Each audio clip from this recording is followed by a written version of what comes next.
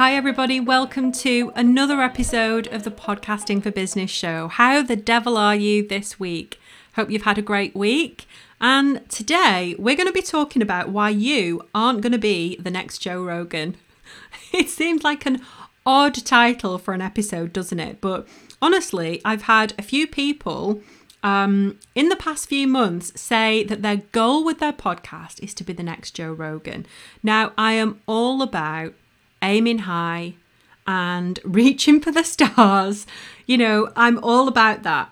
But what I want to say to you is we need to get some perspective here, guys, okay? So Joe Rogan, for those of you that don't know who he is a huge deal in the podcasting world. He's consistently ranked at the top of the podcasting charts. He started back in 2009, but I think he actually started podcasting in 2003, if I'm right. He gets 190 million downloads per month. I mean, come on. It's insane the amount of episodes that this guy has. He used to do a daily show, but actually I think it's now more like 3 to 5 episodes a week he does. They're not very consistent in terms of which day they are. They're just sort of out there. Some of the episodes are quite short, but others are like a marathon, like over 2.5 hours long. It's insane. And the guy is a genius. You know, he has a huge show, a huge following. And as you can imagine, he makes an absolute shed load of money from his show because he is consistently ranked high up there in the podcasting charts, and he has a ton of sponsors and advertisers. So here is some tough love for you. That is not going to be you anytime soon. It's certainly not going to be me anytime soon either. And that's really not what I want to do this podcast for in the first place. The aim of my podcast is to connect with my audience, to give you value, to make sure that you have somewhere that you can go where you can get some quick, tangible advice to go away and take action on to get your podcast started or to grow it. Now, Joe is a huge deal, but you're not going to be him. For a start, there's only one Joe Rogan and there's only one of you. There's only one of me. So you can only ever be you. It's not going to be you or I anytime soon. But I'm going to explain to you why that is absolutely fine. So a lot of people start a podcast thinking that they're going to get thousands and thousands of downloads overnight and that it's going to somehow catapult them into the limelight and, you know, they're going to be famous overnight. And some people are really attracted to that side of it. But it's such a minority in the podcasting world. It's not even funny. It just doesn't work that way. So for those of you that love a good stat, here's a few for you.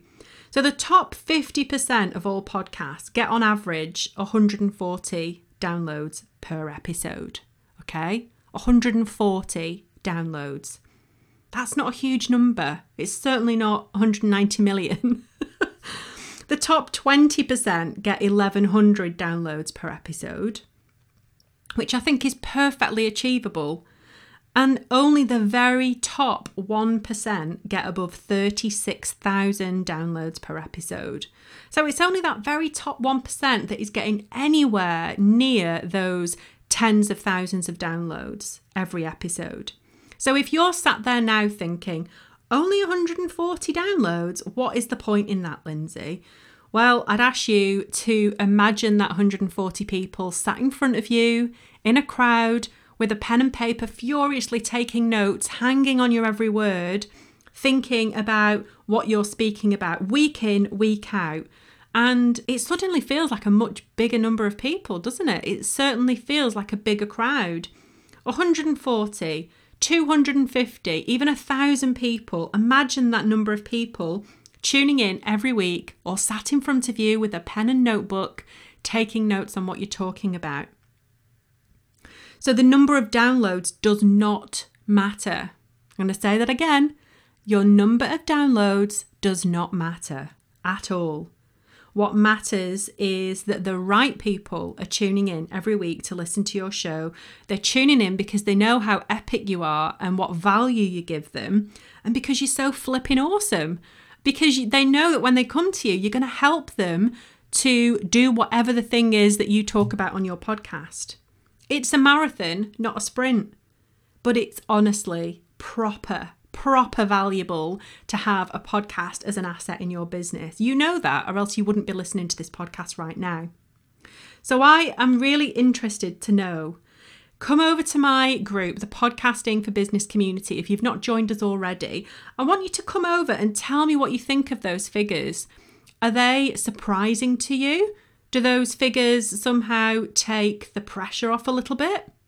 I'm really interested to know if you are somebody who's been thinking, I want to be the next Joe Rogan. I'm so behind you. I'm all for aiming for the sky, as I say, but please have some perspective. Think about the value you're going to be giving to a handful of individuals. You don't need 190 million people to come and work with you. You'd probably, I don't know, you probably don't even have a business set up to cope with that level of interest in your business right now.